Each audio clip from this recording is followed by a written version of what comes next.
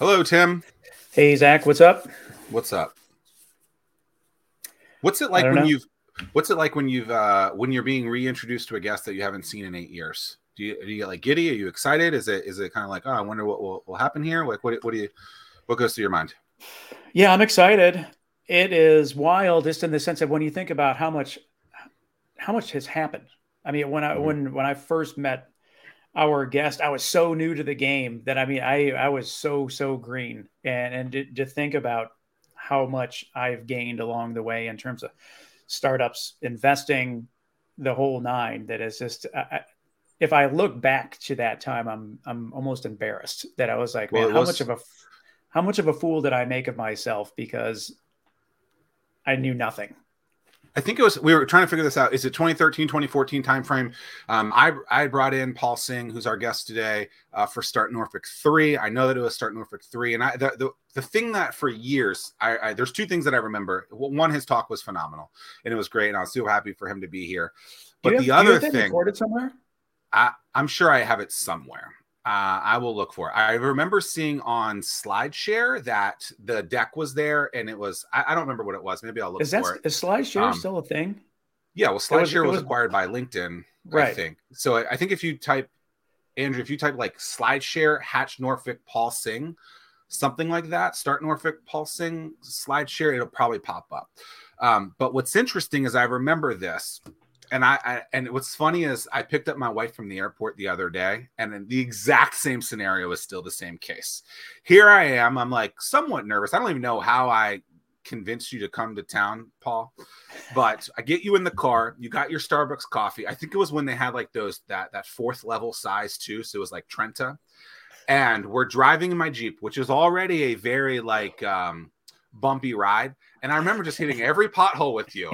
And I'm like, here I am. I brought this guy in, and he's going to spill his coffee 25 times because we're hitting every single pothole in Norfolk. And I'm taking the highway.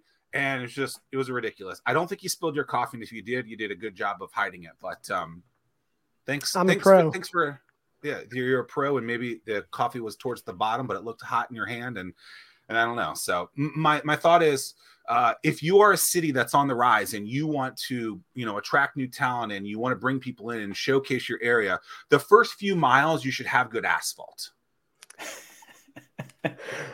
Oh, well, yeah, we'll leave that to sort of the economic developers, but it's so interesting. Isn't it interesting what we all remember? On the other side of it, I always, so not to jump too far ahead of this thing, but, first off, I'm thankful to be on the show. And like you said, Zach, it's probably been 8 or 9 years since I've been down there, at least with you, but I go down there pretty often now. My in-laws live down there. We're about 3 hours away. So, but anyway, here's the point. Like, the open secret of how I started investing was just to go everywhere else, and so like, you said something there earlier about, you don't know how you convinced me. Well, the truth of the matter is that, back then and even now, like I just tell people, all you gotta do is ask. I mean, Most people don't ask in a yes. scenario. Right. Yeah. Most people don't. That's the thing. And so like, when you think about, developing your local communities, building your startups, whatever, I mean, just make the ask, and you'll find that more and more people, especially now, I think investors are less worried about travel, but back then, that was like rare. I mean, we were probably, it wasn't, you wouldn't normally see, venture investors traveling anywhere. They always just invest in their backyard or Silicon Valley. And we just went the other way. And we can talk more about that. I don't want to ramble too much, but anyway, excited to be here and happy to chat about anything and everything that's helpful to the audience.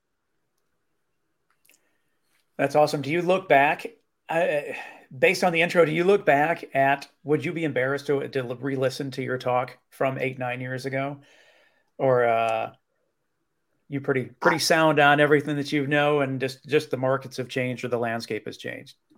I mean,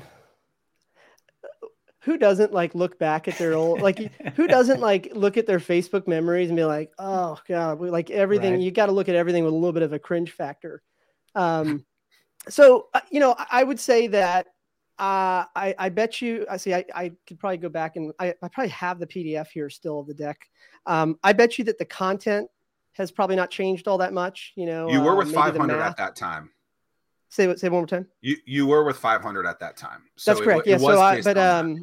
Yeah, the fundamental stuff hasn't changed, and it's, I'm investing the same way these days now, almost a decade later. But I would say my delivery, if I was going to critique anything, I'd probably just critique my delivery. But I would say that about any talk I've ever given. So.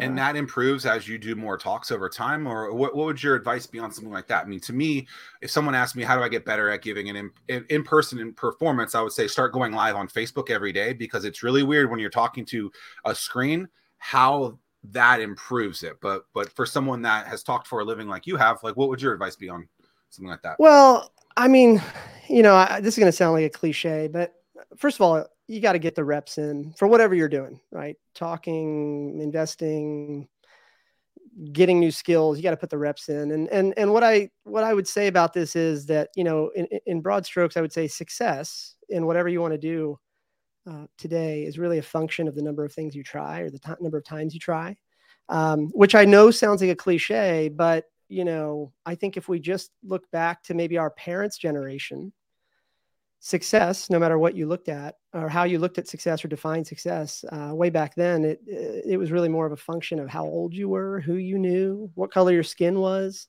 stuff like that. So yeah, I mean, it's about getting reps, so you think people are afraid to do the reps?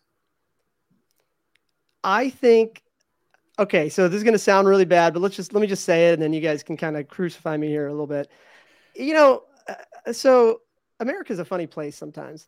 And by the way, before anybody kills, I'm a citizen, whatever, all that, but I'm pro-America. I love it. Right. But hear me out. We have like the best, we have bankruptcy laws. We have as a society, we have built laws that allow people to try entrepreneurial things. And then there's a safety net in case something goes wrong, bankruptcy laws. Now, I'm not saying that's fun, by the way. But now contrast that to the rest of the world, which makes up, by the way, like 95% of the population of the planet. Like if you go to like India or Africa or South America and your company doesn't work, you're on the hook. Like failure is not an option in those other places, because you could change the outcome of your entire life negatively, in one fell swoop. So that was a long way of saying that, yes, I don't think people try enough. They don't stretch themselves enough. And it's really tragic to see that it happens right here in America more than most other places. Like we're afraid of failing because we're afraid of our friends saying something. We're afraid of failing for all these other like external reasons, but we have it so good, and I don't know, like, I don't mean to like rant on that, but it's just such an irony to me because, I've invested now in 56 countries. I've got portfolio companies all over the place, and there's a reason why most, if not almost all of them, incorporate in the United States. Interesting. Of all the companies that you've invested in, I would think that you would want to, if a company failed, I would think that one of the exit conversations that you would have with that founder would be like, "Hey, I want to be the first person that you contact when you start the next venture," just based on how much you've learned by quote unquote failing along the way. That person would learn a whole lot more than that has never failed. Yeah. I mean, so I think there's a couple questions in there, I think, but I would say short answer is yes. A lot of the folks that I've invested in now, let's see, I don't have a metric on this, but off the top of my head, I can think of more than a couple times where we've invested, and I say we to make it sound bigger. It's just my wife and I, but like, I can think of more than a couple times where we've invested in somebody that previously failed and that we had invested in previously as well. The thing I would just say about that too is that, here's an interesting point, by the way, that I don't think a lot of founders think about, and a lot of people don't think about, but let's talk about that failure stuff for a minute here. When I think about the companies in our portfolio that fail, let me phrase this a different way. If you and I grabbed 10 people off the street and said, what are the big risk factors to your startup or whatever? Tell me if you disagree. 9 out of 10 of those people would talk about things like somebody bigger stealing their idea. Like it'd be all these external things, right? And the most common one you hear is like, you got to have a patent, or like what if Google does it or whatever, right? But in our data, I've got I've signed about 3,200 term sheets now personally through Results Junkies in the last 14 years now, and the number one reason for a company's fail is because they run out of money. Like we've never had a case where somebody, got sued out of existence or their idea got stolen or anything like that. But here's where it gets really interesting. When you actually kind of pull the covers back and you really look at those last 30 or 60 days prior to the failure, what's interesting about human behavior is that when we get stuck, when we're in a rut, when we're not in a good place mentally, what we do is we go back to the behaviors that make us feel the safest. So I'll just give you like a cliche example to make the point. Let's say that I've invested in a founder or founding team that is overly technical, right? Like they're coders and engineers and stuff like that. What you'll find in the data is that in those last 30 to 60 days, when they see the wall coming at them, right? You'll see these like very innocent sounding things that sound like the right thing to do happen. They'll say things like, okay, we got to hustle.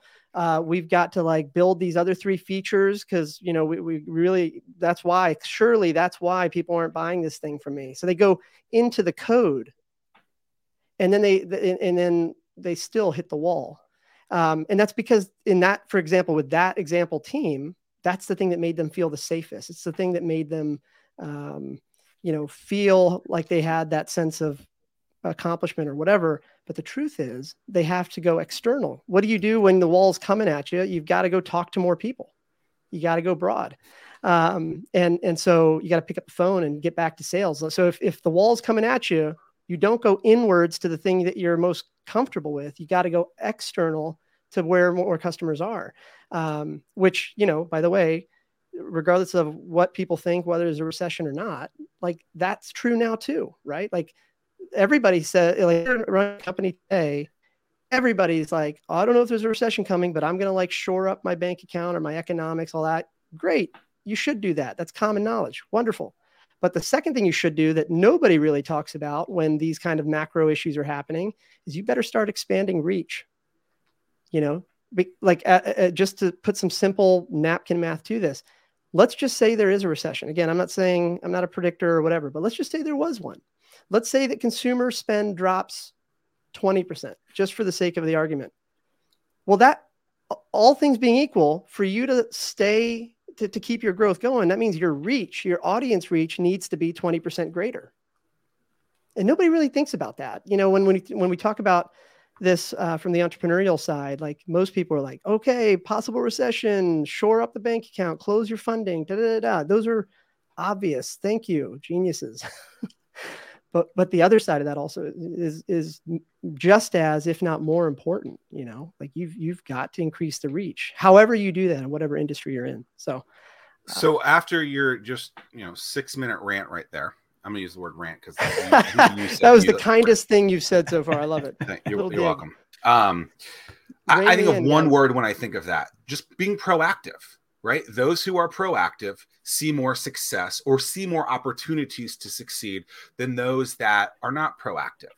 Right? And so recession or not, whatever, it's like there's all just negative words associated with that. Right? But it's like those that are going to be proactive in this, that are already turning the wheel to try to bring in some new people for whatever, whether that be a customer, talent, whatever. The proactive word in there is what I kept hearing you say, even though you never used that word. My words, because I mean, maybe this is like a philosophical thing, but I think you make luck. Sure. I agree. Like, what is luck? I think you make it, and it's about like your opportunity surface area.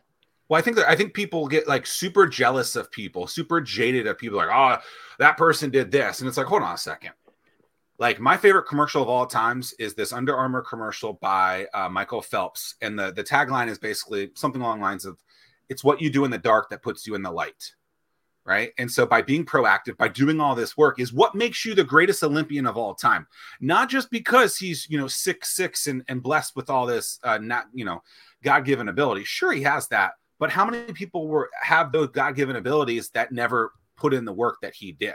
Right. And so if you're not willing to put in the work, maybe there's a reason why, and you can't just be super angry at these other people who are willing to do this stuff. Like I remember when I got, I don't even know if you know this, Paul, like a year or two after you came down for Start Norfolk, which by the way was March 23rd, 2013, which is the last time we saw you. Because I found the slide deck. A lot less gray hairs back then. a lot less kids too. There you go. 2 years after that, I was trying to sell an associate's company to a TV station. And in that meeting, an opportunity came up for me to host a TV show. And I raised my hand. I mean, call that luck, call that whatever you want, being proactive. Like that was me seeing an opportunity and I went after it. And most people would have punted that opportunity and been like, well, I don't know how to do any of these things, so I'm not going to do it. Yet now I'm able to get in front of 25,000 people a week, which I wasn't able to do. Oh, and by the way, I'm getting paid to be in front of those 25,000 people. I don't even have to acquire them. I don't have to pay for them. And so, yes, we create our own luck, but also like you gotta raise your damn hand. I think I've done an entire talk on just raise your hand to every freaking thing, because you never know what's going to happen. I like to tell people that my default answer to most things is yes.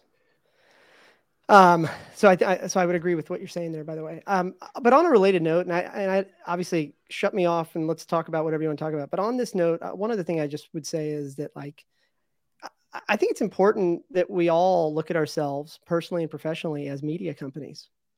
And I realize like that may not be exciting to most people, but here's the thing. The thing about the internet is that it allows you to build incredibly valuable things in incredibly narrow verticals.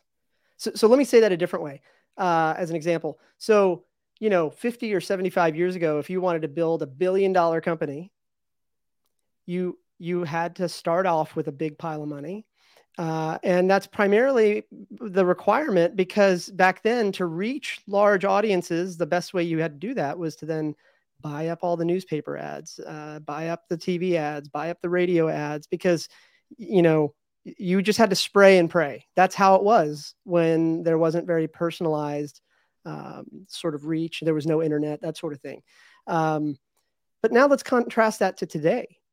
Today, like if you've got let's just say there's some hobby that you do, it's, I don't know, it's knitting in the gym or something. I don't know, right?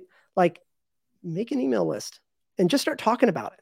And is it going to be interesting to the most of the internet? Absolutely not. But that's not the goal.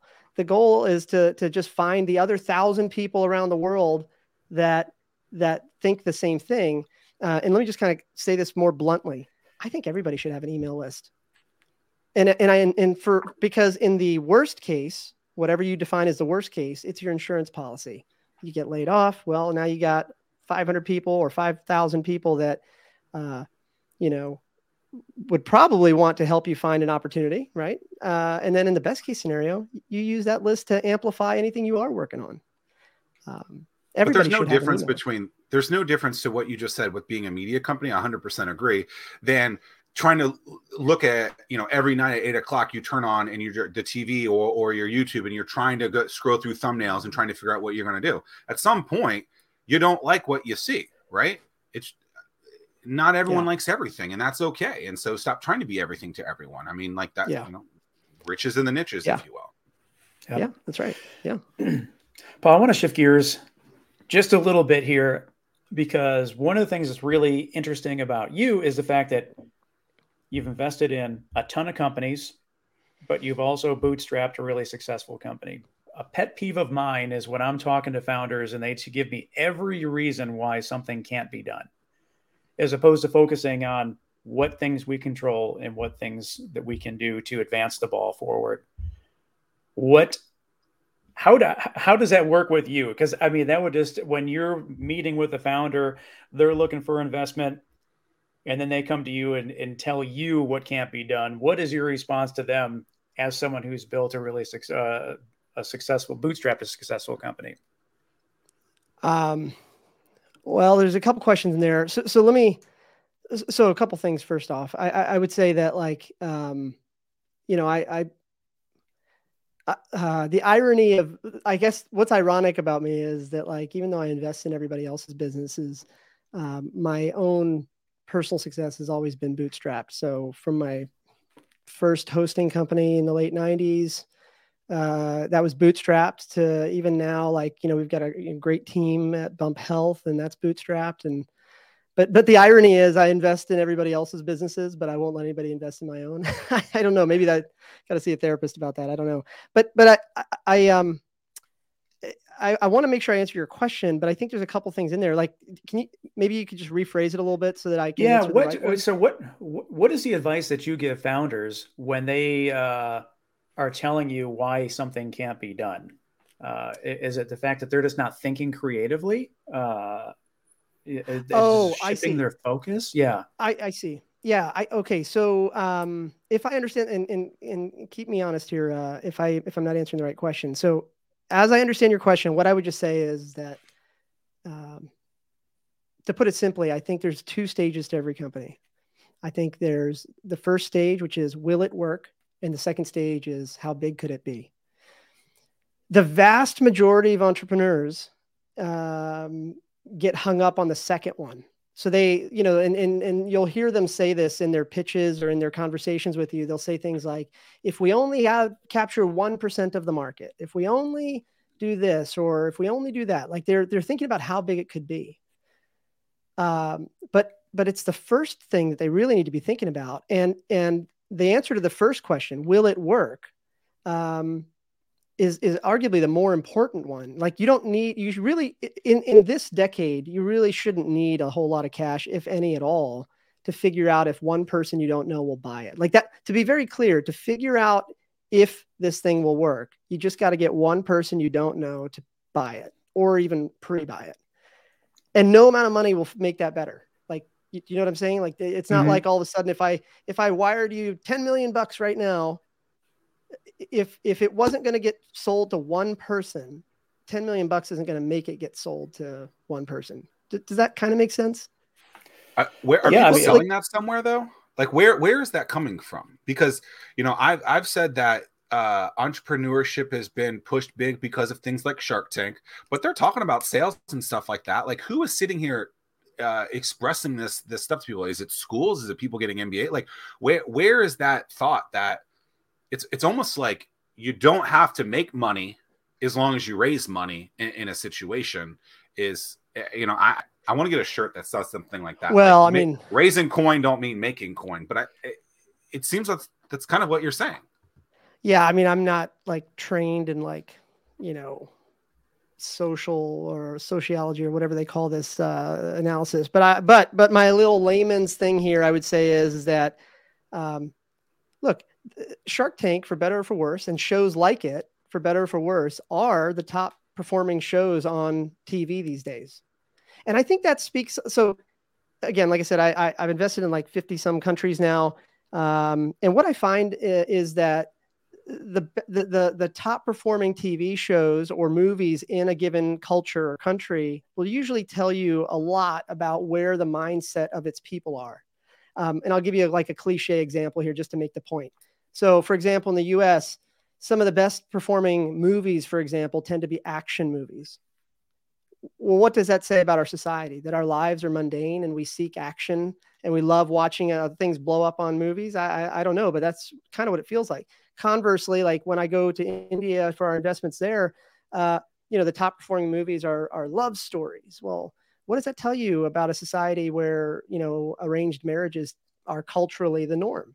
That they're still seeking love, you know, and again, these are all just anecdotal. So now back to your question.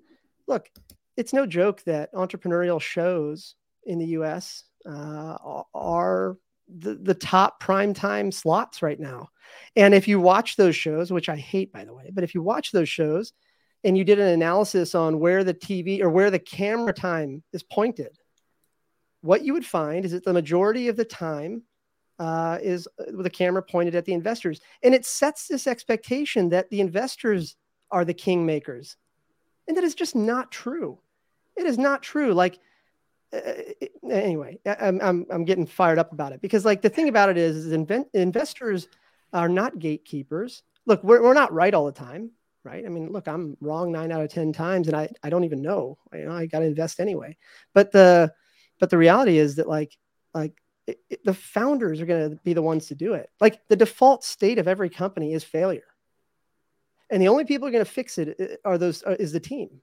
The investors, we're just pumping gas into the rocket. We have no idea which way the rocket's going. It could be going straight for the ground for all we know. It might not even get off the ground, right. So yeah, I mean, I think like to your question though, Zach, I think, media for better or for worse sort of like not only tells you a lot about a society, but also shapes the opinion of society. And that's just how it goes. But I don't know. I've spent a lot of time over the last decade or more now, like just spending a lot of time with founders and trying to reset them back to this idea that it doesn't really matter what I think. I mean, look, let me put it to you a different way. I said no to companies like Uber and Airbnb in the same week, like a decade ago. This, I think this was, maybe I should have brought this up when you, Tim, when you were talking about like sort of, what do you regret about back then? The reality is that like every bad investment I've made, professionally, I should say, is because I sort of projected my worldview or my opinion on the startup. So for example, I'll just use an example like Airbnb. It's 2010. I think it was 2010. It's like, hold on a minute. So you're saying that some stranger is going to be down the hallway from my family inside my house? Is that what you're saying? Like, are you kidding me? But what changed in that? Because I think you could still make that statement and people would still be like, Well, right. But hear me out. Like in hindsight, like, I think a lot about the companies that I passed on over the last year or last decade or so. And what I find is that like, maybe I was right, but my opinion doesn't really matter. Like what I should have looked at, for example, back then is the fact that they were booking rooms at music festivals or whatever. Like clearly somebody was going to do this. So what did my opinion really matter? And so like, when I talk to other investors too, one thing I just keep talking to them about is like, just don't, every founder wants to know what an investor thinks. And that is the dumbest question you could ask an investor at all. Like, okay, again, you guys got to wrangle me here, but like if I went to Starbucks and the barista messed up 9 out of 10 coffees, they would not be a barista very long. Do we agree? Yes. Mm-hmm. Okay. Now look at what you got going on in this show right now. I invest in 200 companies a year. I have the same failure rate of 9 out of 10 companies if I'm lucky, but people want to know what I think. How crazy is that? That's insane. I don't know anything. No investor does. And any investor that does think they know anything or says they know, it's probably like marketing or something. I don't know. But like, I always tell people I'm not a deal picker. I'm a portfolio constructor. And that's the way I think about all my angel investing. It's the way I think about seeking opportunity inside of a business when you're building it. Like, I don't know. It's just about like building a portfolio of skills, a portfolio of investments, a portfolio of career experiences, and sort of using that to kind of, make yourself more valuable, make yourself more successful, that sort of thing. That's really interesting. I'm taking you in a lot of directions you may not want to even go, so I'll be quiet. No, but it's interesting because I'll run into people that ask me what I do, and I'll mention that that I'll invest in companies, and like immediately they're like, "Oh man, well I want to get in on some deals or something like that," and I'm like, and I just know the personality of them. It's like you will never ever be a successful investor because you care more about being right or wrong than you will ever listen to what the founder is saying or the direction or what could be. I'm not even going to waste my time talking to you about this because like you said, you do have to put your biases away aside and really think about the world that we live in and the direction that it could go. So what you said is it's really interesting. Yeah. I, on this note, I talk a lot about this with other, people that aspire to be angels or whatever. And the long story there is that I think that amateur investors believe that capital, deal flow, and judgment are the differentiating factors, right? So, hey, if I got the money, I got the capital, then I'm going to be able to play. If I have judgment, if I have a good degree, or I don't know, if I can somehow like make better judgments than other investors, I'm going to make some money. And then the third, they'll say, well, deal flow. Like I just see a lot of deal flow. Like if I see a lot of deal flow, then I surely will make a lot of money. The truth is, though, is that the best indicator of portfolio performance, again, I'm speaking in the context of investing, but this can be applied to skills and professional skills as well, or professional careers as well. But access is the differentiator. Like your money is as green as mine. Your time, an hour for you is the same hour for me. You know, like you and I see the same deal flow and angel list and whatever, right? But what it comes down to is in the most competitive deals, who will they let in? Because not every, I mean, cap tables aren't infinite. There's only a couple slots on there. So it really comes down to who does the founder like? Who does the founder think about? Who does the founder trust more?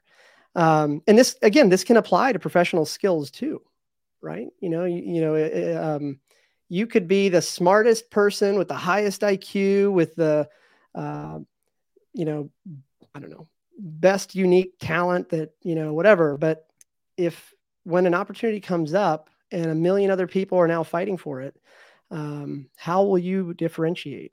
How will you separate yourself? How will you be thought of? When it gets competitive. But by the way, this is like really interesting, related to, and I know this is not the topic, but maybe for another time, is like this whole debate right now that's happening across the planet, maybe across the country, I should say, about like work from home versus work from office, in between. Like I'm not going to like say that it's a black and white one or the other, but it does have pretty profound impact to employees, whether they realize it or not.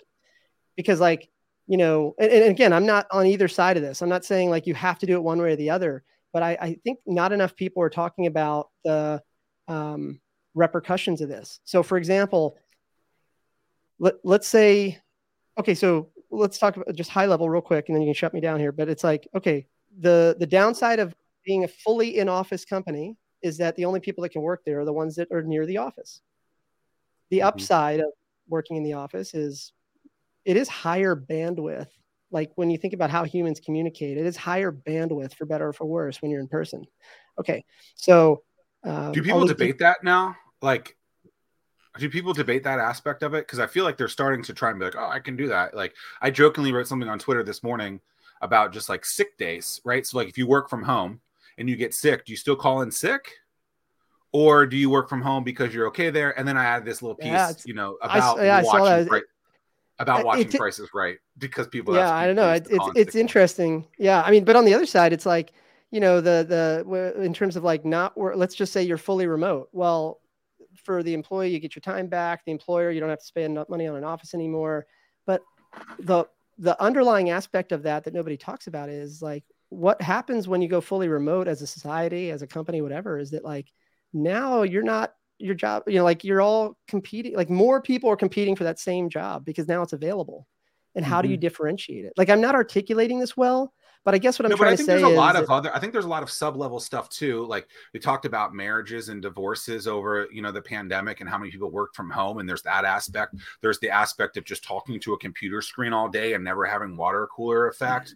Like, and I've worked from home for 5+ years now, and there are definitely moments where I'm like, I've got to get. And I'm probably out of the three of us the most, extroverted, gotta see people type of thing. There are times where I haven't seen people for a few days, and I'm like, yo, I got to get the heck out of here. Like, I'll just go to the grocery store so that I can interact with someone. And like, I think there's a lot more pieces to this than just, and I think this is what you're saying is than just you're working from home, you're working in the office. Like there's a lot of stuff that is huge impacts on it. The financial aspects of it. When do companies start getting asked, I want you to pay for my Wi-Fi at my house now. I want you to start paying for this other stuff now. Like there's all this trickle effect that people are not talking about that I think is going to start coming in at some point as well. I think, yeah, it's the Wild West right now. And I think everybody's going to have to kind of come to terms with it. I've been working from home for like my entire career almost. You know, I'm 41 now and I've always been here. But I guess the thing I would just say about it is just be conscious about what you're optimizing for. So for me, like here, let me just say, here's my worldview on this. Like, this is not, you know, my company's view or anybody else's view. Like, this is just how Paul thinks about it. I think that there's no substitute for in person. So let me just be more blunt. I think Zoom and Google Hangouts and all this stuff, this is great for maintaining relationships, but I think it's very hard to beat the ability of in-person relationships when it comes to building relationships. Does that make sense? Like, there's a build part of a relationship and then there's a maintain. So for example, you guys know, or you might know, like, I travel a lot. Like don't get me wrong, like I want to be close to my kids. I only travel Mondays and Tuesdays, you know, for work, you know, and so like wherever I'm going to go, that's what I do. It's like Monday to Tuesday, but like it's how I differentiate, like, you know, it not only to see my team, you know, at Bump, but also when I'm out visiting my portfolio companies or startup events or whatever, like there's no substitute for shaking a hand, looking somebody in the eye, even if it is for 30 seconds, you know, and all of a sudden, when you're now just one floating head on a big Zoom investor conference, you know, I've got that relationship that the other 99 investors don't. Does that kind of make sense?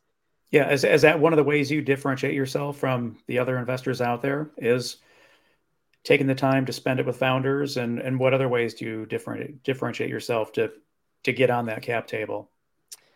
You know, I guess what I would just say is that I like, we're just, you know, I like to try to think about what it means to be a founder funding other founders. And, you know, I don't know. The thing is, like, I just want to give freely, you know, just give all the info out there. Actually, let me just be really blunt about this. So when I first started investing in startups 15 years ago, I looked around and you know, I grew up in Virginia. And I still live here now. I'm, you know, right outside of DC. It's not a tech hub, despite what every economic developer wants to tell you, right? But when I was trying to figure out, like, what is all this startup stuff that everybody's doing? Like, I didn't know what a startup was. When I started my first company 20 years ago, 22 years ago now, like, I didn't know that was what a startup was. I was trying to pay for my Forerunner. You know, and I knew that if I could get 200 customers paying me like $8 a month, I could have a nice car. Like, that's what I thought. And I was like, oh, that's okay. I can do that. But I guess what I'm just trying to say is, like, I looked around and I was like, what are investors? What are these people doing? And I would, like, they didn't have live streams. As you remember, like back in 2008, there were no live streams. If you wanted to go to an event, you got on an airplane or drove to wherever. And so I went to, like, you know, that TechCrunch thing. I went to, like, startup demo days in Texas. I just flew wherever, anywhere they would let me in, really. And I would just watch these investors and, like, I don't know, hopefully you guys can bleep me out here. Forgive my language, but I just remember distinctly watching this and in my head just thinking, and again, I hope I don't offend anybody here, but in my head, genuinely, I was like, God, these guys are just all grin fucking each other. And what I meant by that was that, like, I would look at the audience. I remember distinctly one particular demo day where I was sitting there in the audience and I was looking at the audience, which predominantly is entrepreneurs or people that aspire to be entrepreneurs. And then up on the stage were, like, 3 really well-known VCs from, like, name brand firms. And I just distinctly remember looking at the audience, these people, it's like 250 people in this auditorium that had come here in the hopes that they would learn something magical that would help them when they went home. And I remember looking at the stage, and for like 40 minutes, these 3 investors just looked at each other and talked about assets under management, their next fundraise size. This is a demo day, by the way. This was a panel at a demo day. But they were talking to each other as, you know, as if, like, the entrepreneurs didn't matter. And I just remember thinking, like, we just have to go the other way. And that became, like, my mantra. It became, like, how we operated 500. You know, we were just like, how do you become the anti everything? Well, especially in today's market, everybody enjoyed a bull market for the last 12 years. So they only know one way to think. And so now everyone's going to have to force yourself to think a different way because the landscape has completely changed. Well, yeah, I mean, it was long overdue, I think. Right. But you know, on this note, by the way, like you read about all these, you know, layoffs and all that stuff. Let's just be really clear. Those are market resets. Those companies that are laying off these people, those were companies that were highly overvalued, I believe, you know, just as recently as a year ago. Does that make sense? Right. You know, it's like, yeah. And so it's not like when we think about like, you know, what's happening with like, you know, I think Carvana just laid off 2,500 people, and, you know, all these other firm Meta's like rumored to be letting people go, all this stuff. Look, the reality is that like, it's not like there's some doom and gloom bad thing really happening. What's happening, I think, is that the valuations are coming back down to normal. Like if we look at kind of how growth should have happened without the pandemic, it would have been more linear for all companies. But then like the pandemic, particularly for online companies, the pandemic really like shot the growth up really fast. And so now what you're seeing is it's kind of coming back down to where it should have been. So it's like, there's really nothing fundamentally wrong with private companies today. It's really more that, hey, that $20 billion valuation or whatever you got last March, you were operating one way. But now that capital has gotten a lot tighter, you've got to like kind of reset and prepare yourself for the fact that maybe you were really only worth 5 billion, but you've been operating as if you're valued at 20, and you better get ahead of it now and reset the company back to where it should be. That's not articulated very well, but to your point, yeah, it's hard for people to kind of like grasp the idea that you have to tighten up. You know, and this is why, like, you know, on the bootstrapping side, I was just telling our team at Bump on this earlier this week for our all hands. I was like, here's the thing, you know, every other company today. So a lot of our competitors in the women's health space are venture funded, if not all of them. Like all the ones that really matter are all venture funded anyway. They're all having to deal with the same issue that we're talking about, where they have to buckle down, tighten up, you know, reset, all those things. It's business as usual for us. We've been bootstrapped for years. We're staying bootstrapped. We're not operating any different. In fact, what we're doing a little different this year, if I can just be really bold about it, is like, we're just dialing up the ambition, you know, like, let's be ready to eat up the scraps or acquihire the scraps of some of the flame outs over the next, you know, couple quarters, and just kind of start going more aggressive. You know, I think the actual phrase I used is let's not continue to bootstrap. Let's bootstrap offensively this year, in preparation, because I think a lot of the venture funded folks are going to start flaming out. And this is true of a lot of different industries too, not just ours. So, I guess let me be more blunt. I think bootstrappers are going to be really well off this year. I would agree. So it's going to be fun. How do you define bootstrap? You're not dependent on outside capital. Like you're like, I guess just, I don't know if there's a trick question here baked into that, Zach, but I would just say, like, you're not dependent on outside capital. Like, your company will survive based on customer cash flow or customer revenue. Yeah. No, I wasn't, no trick question here. I just think that people need to know that. And then the other side of that, the investing side of Paul says what? Like, how do you've done, I think you said 3,200 deals. Did you say that? Or did I hear that wrong? We like to say bets, but yeah. Okay. You've made 3,200 bets. According to my FanDuel account, I'm nowhere near, which we should talk about that stuff too anyway. But you make 200 bets a year. What price range are these investments, these bets in? Because I remember with 500, I think there were 25 to 50K checks. And then you guys were doing the money ball strategy where it was like, okay, if they start playing a little bit better, we'll bet on them a little bit more. Like, are you doing the same style now that you were before, but individually? Like how is, Moneyball for startups is always, Moneyball for startups has always been my thing. So I'm operating the same way. So my average initial check size is, depending on currencies and stuff like that, depending on the country and stuff like that, it kind of averages out to about $50,000. I'm talking in the context of Results Junkies, by the way. So average initial check size right on 50K. plus or minus a little bit, just depending on currency and conversion rates and stuff like that. But we have a saying, and I keep saying we to make it sound bigger. It's just my wife and I, but we have a saying that like, we really never want to be more than 20% of the round either. So like, if you're raising 250K, like, we're probably going to max out at about a 50K check on that.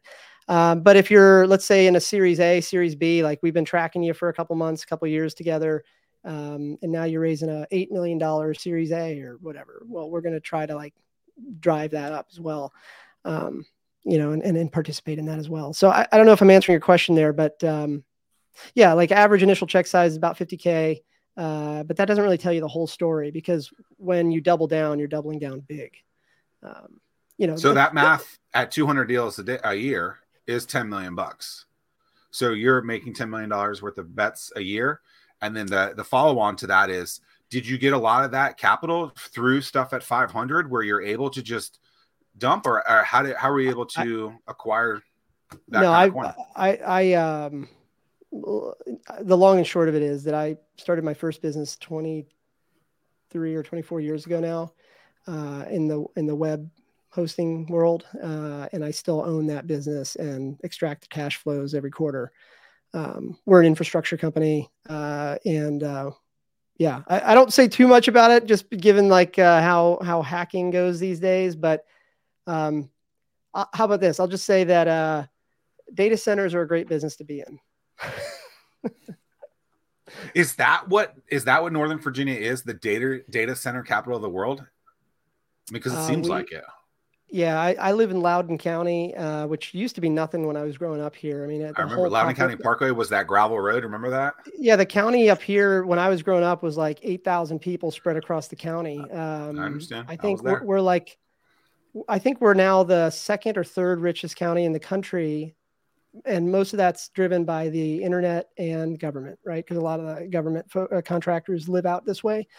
But yeah, we're, I'm not in economic development here or anything like that, but we, like something like 70% of the world's internet traffic comes through here on any given day. I blame Steve Case. I blame Steve Case for all of this. He created all the traffic in Northern Virginia. He created all that mess. And look, more power to him. He sold AOL for something like 170 something billion bucks. Good for him to be able to do that. But he created all those it's always fun to have an enemy, but the truth is it's driven by the laws of physics. So the laws of physics so the cloud, which we all use, right? We're using the cloud right now.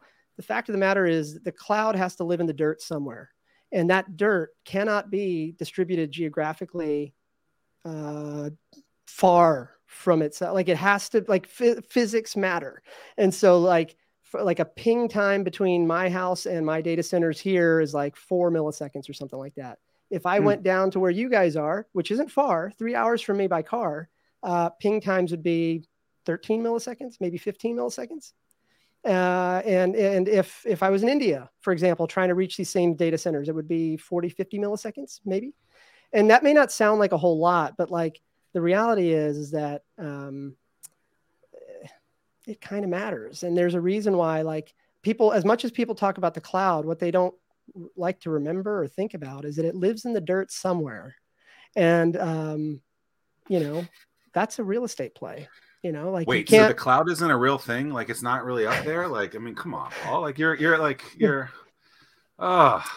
I think, there's studies on this, by the way. Like, so for e-commerce, I can't remember if it was Walmart or Amazon or whatever, but it's been corroborated for years now. But basically for every, I think it's for like every, it's like every second of delay or something like that is 1% decrease in conversion rate. Well, I remember when I wrote my book, when I wrote Anomaly, in 18, something like that, there was a stat that said 65% of shopping carts were left with an item in it, which I thought was mind-blowing. Actually, I'm sorry. So there was a delay. Go ahead. I'm sorry. No. I mean, it's just, that was it. Actually, when I said that, I just realized, like, it's not even just like, I'm not even like paying you like, face value, just smiling at you. Like, with Bump Health, we operate off of a framework called the Entrepreneur's Operating System. And there's a whole book and series of books on these things. But one of the things with that is that everybody has one metric they have to drive, right? Like, and site speed to us matters so much so that our CTO and our co-founder, Brett, the daily metric he reports to the leadership team is the average site speed from the prior day. Like, it's that important. And so, like, I want to know, was it 2.4 seconds? Was it 1.7? What was it? And like, and we can see a direct correlation with the conversion rates.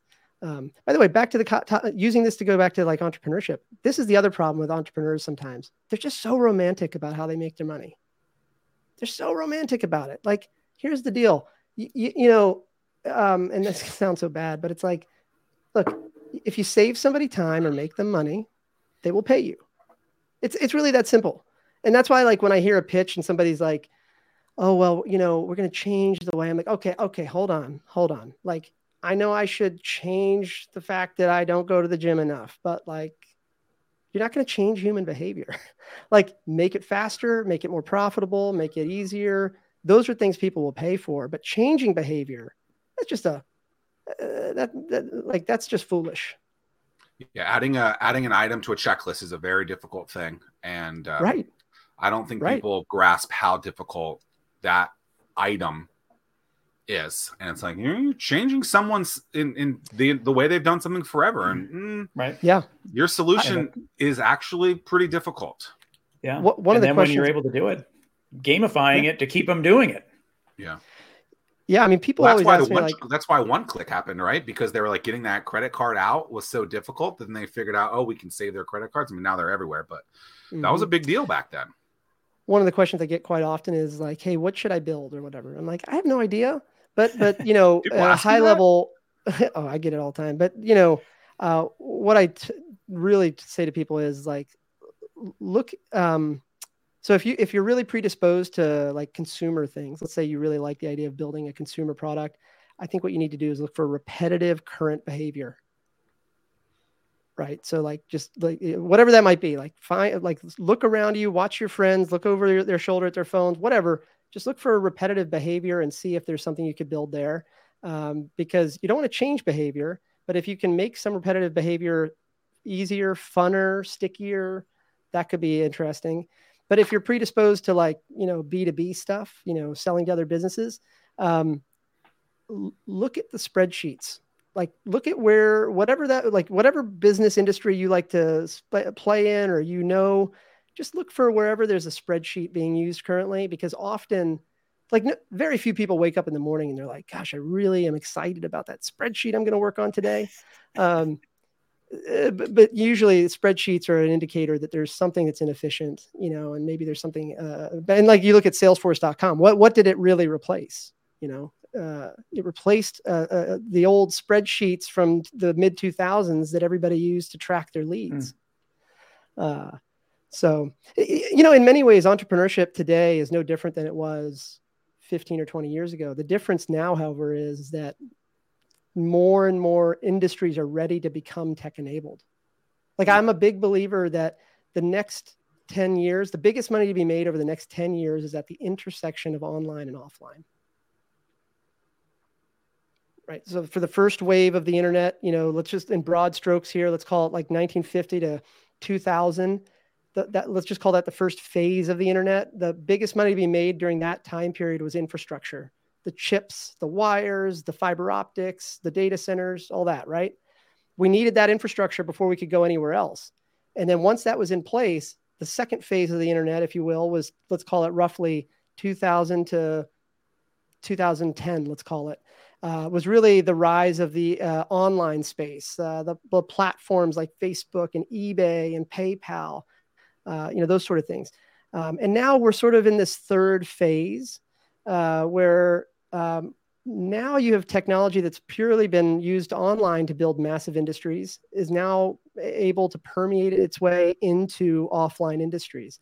Like that plumber that's coming to your house has got a smartphone now. That wasn't the case as recently as 5 years ago. They might have had an old BlackBerry or something. So there's more opportunity than ever now for entrepreneurs, and I think, I don't know, maybe I'm just like, overly optimistic. And I suppose you have to be when you're investing in stuff and building stuff every day. But I don't know. Like, I think that I always say to people, it's like, if you complain about not being able to raise money, you're lazy or worse. You talked about how it is interesting. That's not the word you used, but I couldn't remember what it was. But you talked about how you love bootstrapping, bullish on bootstrapping, but you invest in 200 plus companies a year. Seems like there is a disconnect there. What's the reason behind that? Are you asking like why I personally I just want to make sure I answer the right part of that question. Like, why do I do it that way? It seems like you're a hypocrite. Well, thank you. I would like to say I'm a capitalist, but okay. Look, I'm trying to say words that, in the when we put this on the description, it says, Paul Singh, hypocrite on raising capital. So then I can be headline heavy, and then I actually said it, and then people, because I am my own media company, right? I mean, come on. Yeah. Well, look, first off, not every business. Like, some founders may choose, like, bootstrapping versus venture is not like a black and white thing. It's not like one is better than the other. Some industries require venture capital. I would say that particularly industries where it costs more than $1 million to get off the ground require outside money. Some founders prefer outside money, so the point is, though, is that it's not, I don't see it as being too hypocritical, because there's just different strokes for different folks. Like, I may not want my people investing in my company, but that doesn't mean that there's not other ambitious founders out there that would like to raise money. But on a more personal note, look, I view venture, like, I view my angel investing. Okay. So I try to, if you were to like maybe take my way of thinking, my framework of thinking on a lot of things and simplify it, it would come down to this. I reduce complex decisions all the way down to a simple bracket. What's my worst case? What's my best case? So, for example, with angel investing, my worst case scenario is a 1x exposure on the downside. If I gave you 50 grand and I lost it, I'm capped out at a 50 grand loss. But if you crush it, well, that I theoretically have infinite upside. So on a risk adjusted basis, as long as I can kind of figure out what you're doing and see how to frame it like that, I'm in, right? I view angel investing in the same context or in a similar context as I see it as in the worst case scenario, the angel investing is my street MBA. Like, if you think about it this way, I'm just going to be really blunt here. Like, I'm investing. I've always invested my own money. I'm an LP in 500. But I've always been investing my own money. And here's the thing: if all those investments went to zero, it's still worth it to me, because I'm getting monthly or quarterly updates from hundreds of companies.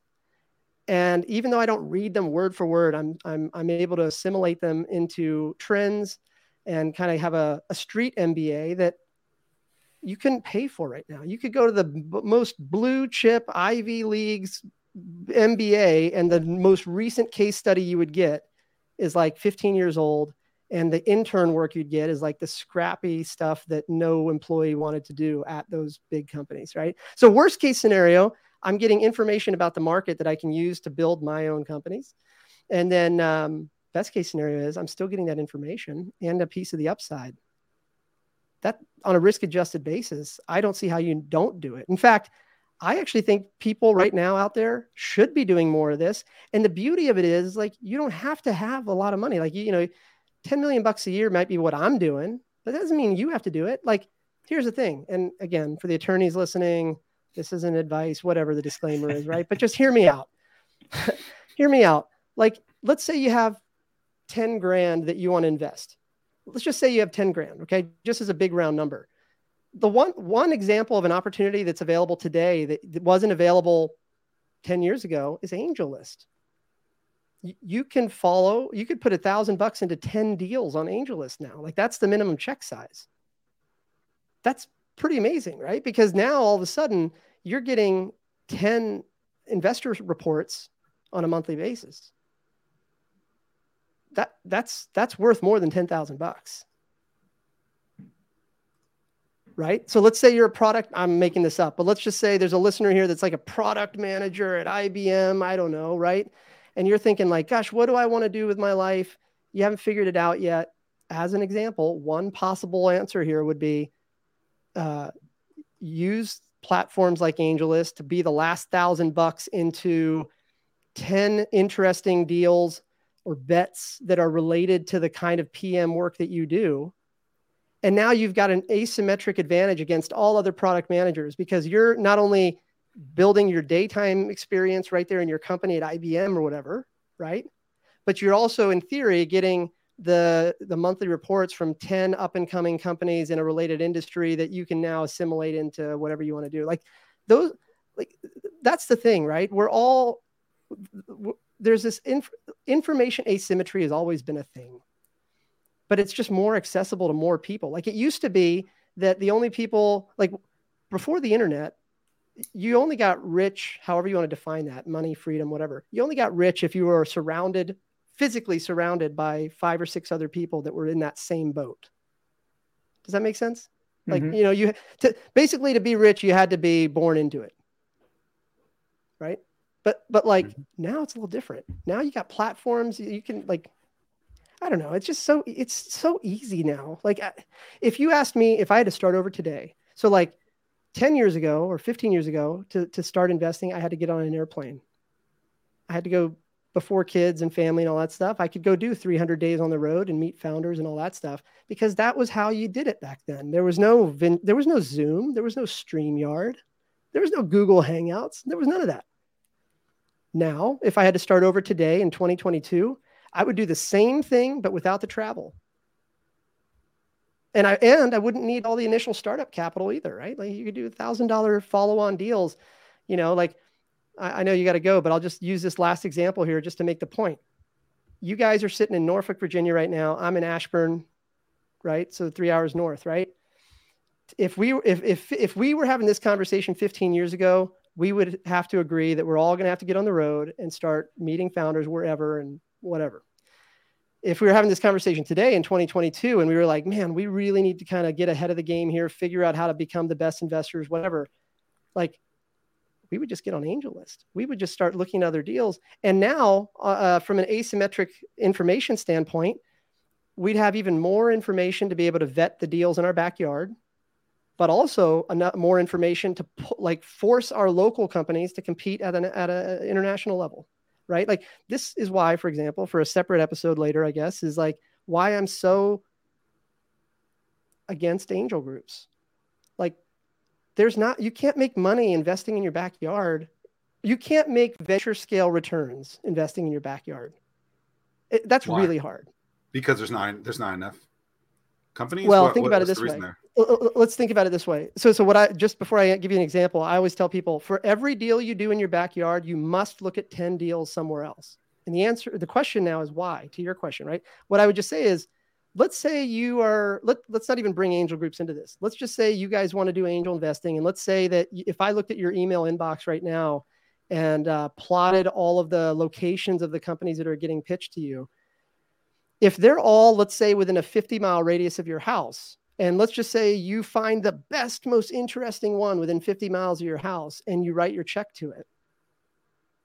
Is that really good though? Like what happens if you had zoomed out and you find out that the best thing in your backyard is like not even on the playing field when it comes to other companies around the world? Like you can't be the best, at least for venture scale, right? For venture scale returns, you cannot limit yourself geographically. So the best founders, this is why I think founders should be doing angel investments, by the way, because investors, we see for 200 deals, I might see 20, 30,000 decks, right? There's a lot of information asymmetry there. But founders should be doing this. Entrepreneurs should be doing this. I mean, professionals should be doing this. The more stuff you see. So like this business, if you think about I'm going to get philosophical here and then you got to shut me off.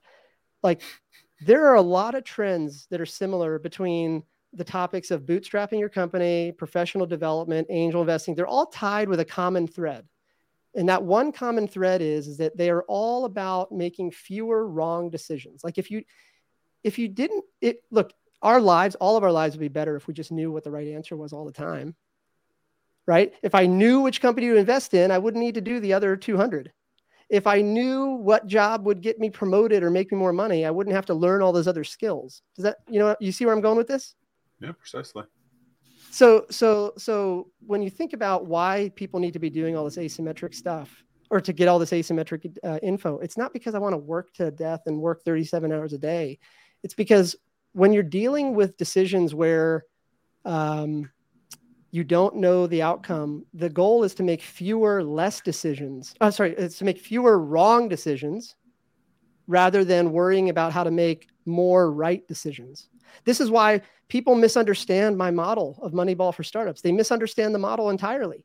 They think that I should be doing more diligence, to which I say, you're not wrong, but diligence should be scaled to the check size, because the reality is there's not a lot of diligence anyway. And like, I'm just my first meetings with founders is about filtering out and then buying an option to the next round. That's really what it is, right? Because I don't know which ones are going to go to the next round. And by the time they get to the next round, it's so competitive. But now I've bought a seat on the cap table. The same could be applied to professional development, professional skills, bootstrapping. Like the goal is not to fight fair here. I know that sounds horrible, right? But like most valuable things in life are competitive. And the goal is not competition. Well, competition is usually a good indicator that it's worth doing. Sure. This is like when founders say like, oh no, this has never been done before. You're like, are you kidding me? Come on. Like it's 2022. You're telling me. Well, especially when you then just Google something real quick and it's like, Ask Jeeves just told me you're lying. Like, right. Yeah. But I think like, anyway, I know I'm like rambling all over the place here and I apologize, but I really do think that, when we think about the headline of this, what you guys posted online, it's like how much money is the right amount of money or whatever. I know you got to do it for the clicks or whatever, right? But like the truth is that no amount of money will fix the problem. No amount of outside money will fix whatever problems your business has. It won't get your business an inch off the ground. And also, it's not worth selling equity for that.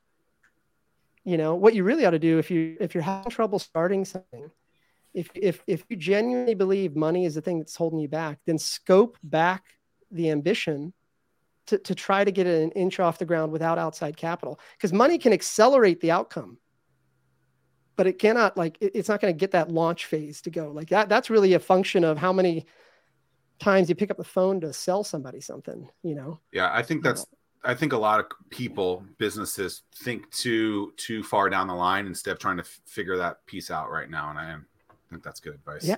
Is there anything we haven't talked about today that you want to talk about?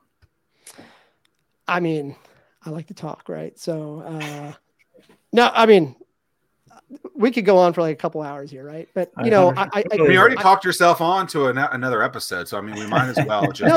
No, I mean, seriously, let's do it. Like, here's the thing. I posted a tweet about what I'm about to say a couple weeks ago, and it hit really well. And I was half joking, but half serious. And I said, like, look, 90% of the reason why we've, built Bump Health in public in a bootstrapped way is to show other bootstrapped founders that it's possible to be venture level ambitious while not depending on outside investors. Like it is possible to do that. And like, we're not geniuses, like no offense to our team. Like we're a great team. Right. But like, I always tell our team, like, we're not smarter than anybody else. But we think about like how many iterations we could do or how many tries we could make in a given time period.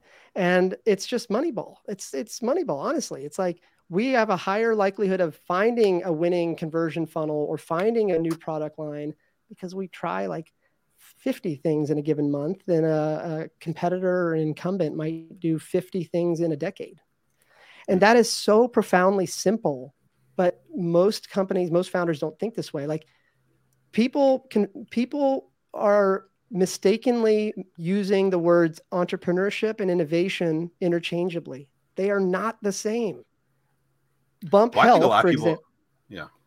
Well, Bump Health, and again, every time I say Bump Health, whoever's listening to this, every time I say Bump Health, just replace the word with whatever you call your company, because it's the same.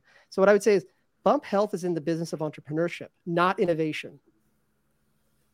We're not going to Mars. Like if we want to go to Mars, you got to innovate. You got to create life support systems, engines, water reclamation. You got to do, those are innovations. You have to push the boundaries of human technology to do that. That is important work. That is not what we do at Bump Health. That is not what you probably do listening to this thing. You and I are in the business of entrepreneurship. And entrepreneurship is about looking at things that are already happening that we can make simpler.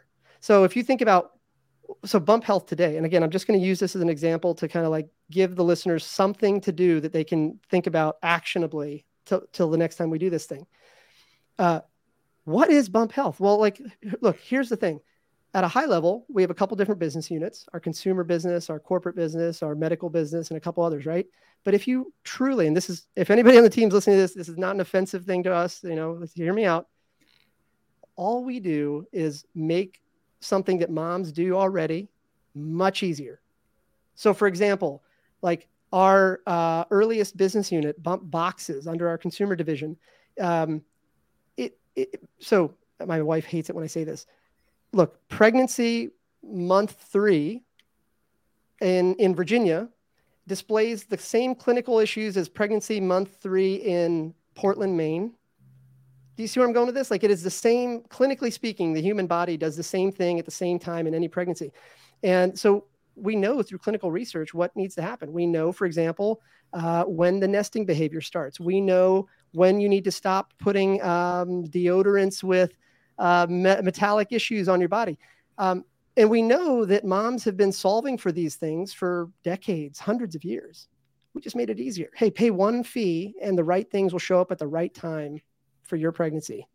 People pay for convenience, right? We look at, and again, that's just one example, but I just want the audience to have that. You probably don't need money to start. You probably just need to look at what your customers are already doing and honestly figure out how to make that easier, faster, smoother, something like that. Because people will pay for that, you know, think about Twitter, by the way, as an example. Like I give away all this information for free all the time. Everybody does, right? Like people don't want to pay for content anymore, but they will pay for aggregation. Right? People don't like, when we think about like our business, like they don't pay us because like this is most companies think they like differentiate on product. That is not true. Like you differentiate on the feeling that you're selling. Right? Look, mechanically, look, I'm an engineer, so I hate what I'm about to say. Mechanically speaking, a BMW is not really that different than a Honda. Mechanically speaking, okay? Like, don't kill me here, guys. Like, I'm an engineer too. It hurts me to say that. But there's a reason why one of those brands sells for like 80K averages and the other sells for like 30K averages. And it's typically, but you see what I'm saying, right? It's not about the products. It's really about how the customer feels about it. I mean, all the decisions we make as consumers since the beginning of time is really not, as much as we all try to tell ourselves as customers that we're buying the right thing at the right time. The truth is most of our decisions about purchases as consumers, you and me and everybody listening, is about how we might look to others. We hate admitting that to ourselves, but like sex sells. Well, you know what we, my wife and I, we're going to get in so much trouble here. Please don't cancel me here. My wife and I, we're good people. But we always say like, look, it's no different since the beginning of time. Since the beginning of time, the average consumer just wants to get paid, made, or laid. You make any of those things easier, you're going to be a great business, right?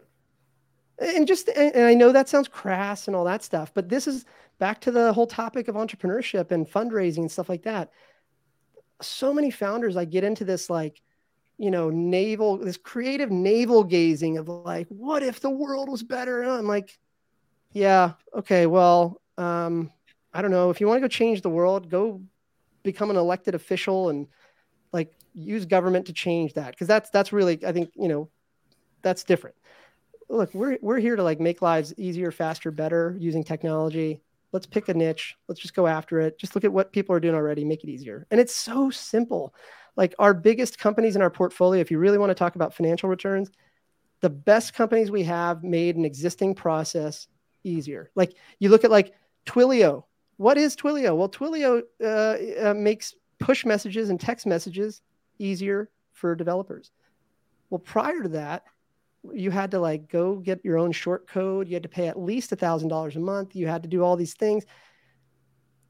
Twilio just made it easier, right? TalkDesk. I mean, like the list goes on. Every large company, every large valuable company has simply replaced an easier alternative. Salesforce replaced a spreadsheet. They didn't actually change it. Anyway, I'm going on and on now, so I'll stop. But well, you have the record now for the longest show ever. No, we might be able to make this a two-parter. Congratulations on that. We're cutting you off now. I was going to say you're welcome, and I'm sorry. I don't know. No, I think it's great. Do we have time to take that quick question, Zach? I'm good if you are. I'm good for another 15 minutes. This one? Yeah.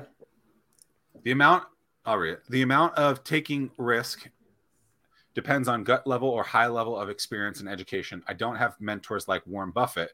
What's the bottom line advice to a new investor? Okay. I'm going to get in trouble for this. First of all, thanks for putting it on the screen, because that was like that was a little bit of word vomit there. Okay. Astro Tony, I mean this in the nicest way possible. This is the type of question that people ask when they want to like seem like they're asking a question because it makes them feel like they're engaged, but this is not a real question. Like this to me is a thinly veiled excuse for doing nothing. Okay. So like Astro Tony, that was not a real question, but you know what? I'll humor you. Here's the thing. Like, I don't have mentors like Warren Buffett. I don't have any of that. Like I don't even know what that means. Like, here's my advice to you. If I understand your question, or if I'm reading through it, it sounds like you want to invest some stuff, but you're not coming off the sidelines because you think you need like a Warren Buffett or somebody to give you advice or mentor you or whatever. Like, either admit to yourself that that's an excuse that you're always going to use. And even if Warren Buffett showed up on your doorstep, I guarantee you would have another excuse thinly veiled as a question tomorrow. So either admit that to yourself, or on the other side, be honest with yourself about what's actually holding you back. And then try to look for the answer to that question. Like, when I was starting to do angel investing, this is like pre-500. The question I kept asking myself, so everybody else would ask, how do you get started with investing? To me, I thought that was the dumbest question, because to get started investing, you just write a check. That's what you do. But that's not the right question. The question is, how do you make money investing?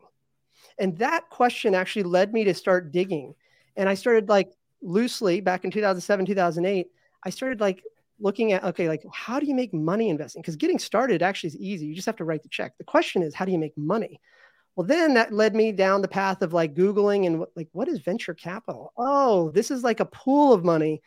Okay, wait, hold on. So how does that work? They're doing like 10 deals a year. Well, that's interesting. But then you go even further, you start pulling the thread and you're like, wait a second, venture funds are they are publicly registered entities. You can start to like read some more of their stuff and kind of back into how they're doing it. And then you're like, wait, but let's just say they're doing 10 deals a year. Wait a second. Why is that? Like, what are they doing the other 350 days of the year? And so you see where I'm going with this. You just start to pull the thread, but ask the right question first. I know that doesn't maybe win me very many friends or whatever, but like, I just want people to be successful. And like, he seems to have taken it just fine. Astro Tony, like, I love you, buddy. And, I hope that's probably not even your real name. I don't know. But like, hopefully other people get this too. Like, you can lie to other people. Don't lie to yourselves. Like, that's the thing, right? Like, Like, you could tell me the sky's red. I don't care, right? But don't lie to yourself about why you're not starting something. But it's never what people say it is. That's why I said earlier, when I said, like, when people complain about something, they usually are lazy or worse. right? Because to me, it's like, why are you worrying about this, right? And so the simple answer to this, or example of this, is right now people are complaining about gas, right? Gas is $4 and whatever cents. Okay, but when gas was $1.20, you weren't celebrating it. So like, make up your mind in that thing. Yes, I understand things are more expensive, but like, don't be mad when things, 6 months ago they were really cheap. It's like people like to complain. I have this like text chain with my fraternity brothers, and I don't know, we've just, for 20 plus years, just always shooting the breeze. And I don't know, I would not want that text chain to ever get out, because we are all idiots. I'm 41 and we all just talk like idiots on this thing together. But anyway, one of the questions that came up recently was like this idea of like FU money and this concept of FU money. And, one of the guys asked like, hey, what's your all's number? And I thought it was really, because there's odds of our group. So like in entrepreneurship, a bunch of the guys went into like law enforcement, government, defense contract. It's just a big, wide group, right?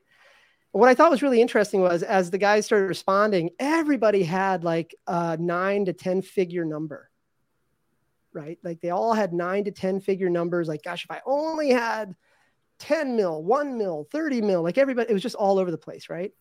And so I just responded and I was like, are we asking about now at 41, or are we asking about like, when we were getting out of college at 22? And the answer was both. I said, well, at 22, I think FU money would have been like $4,000 a month. And today, with like 3 kids and a mortgage and all that stuff, I would say $15,000 a month or something. I don't know.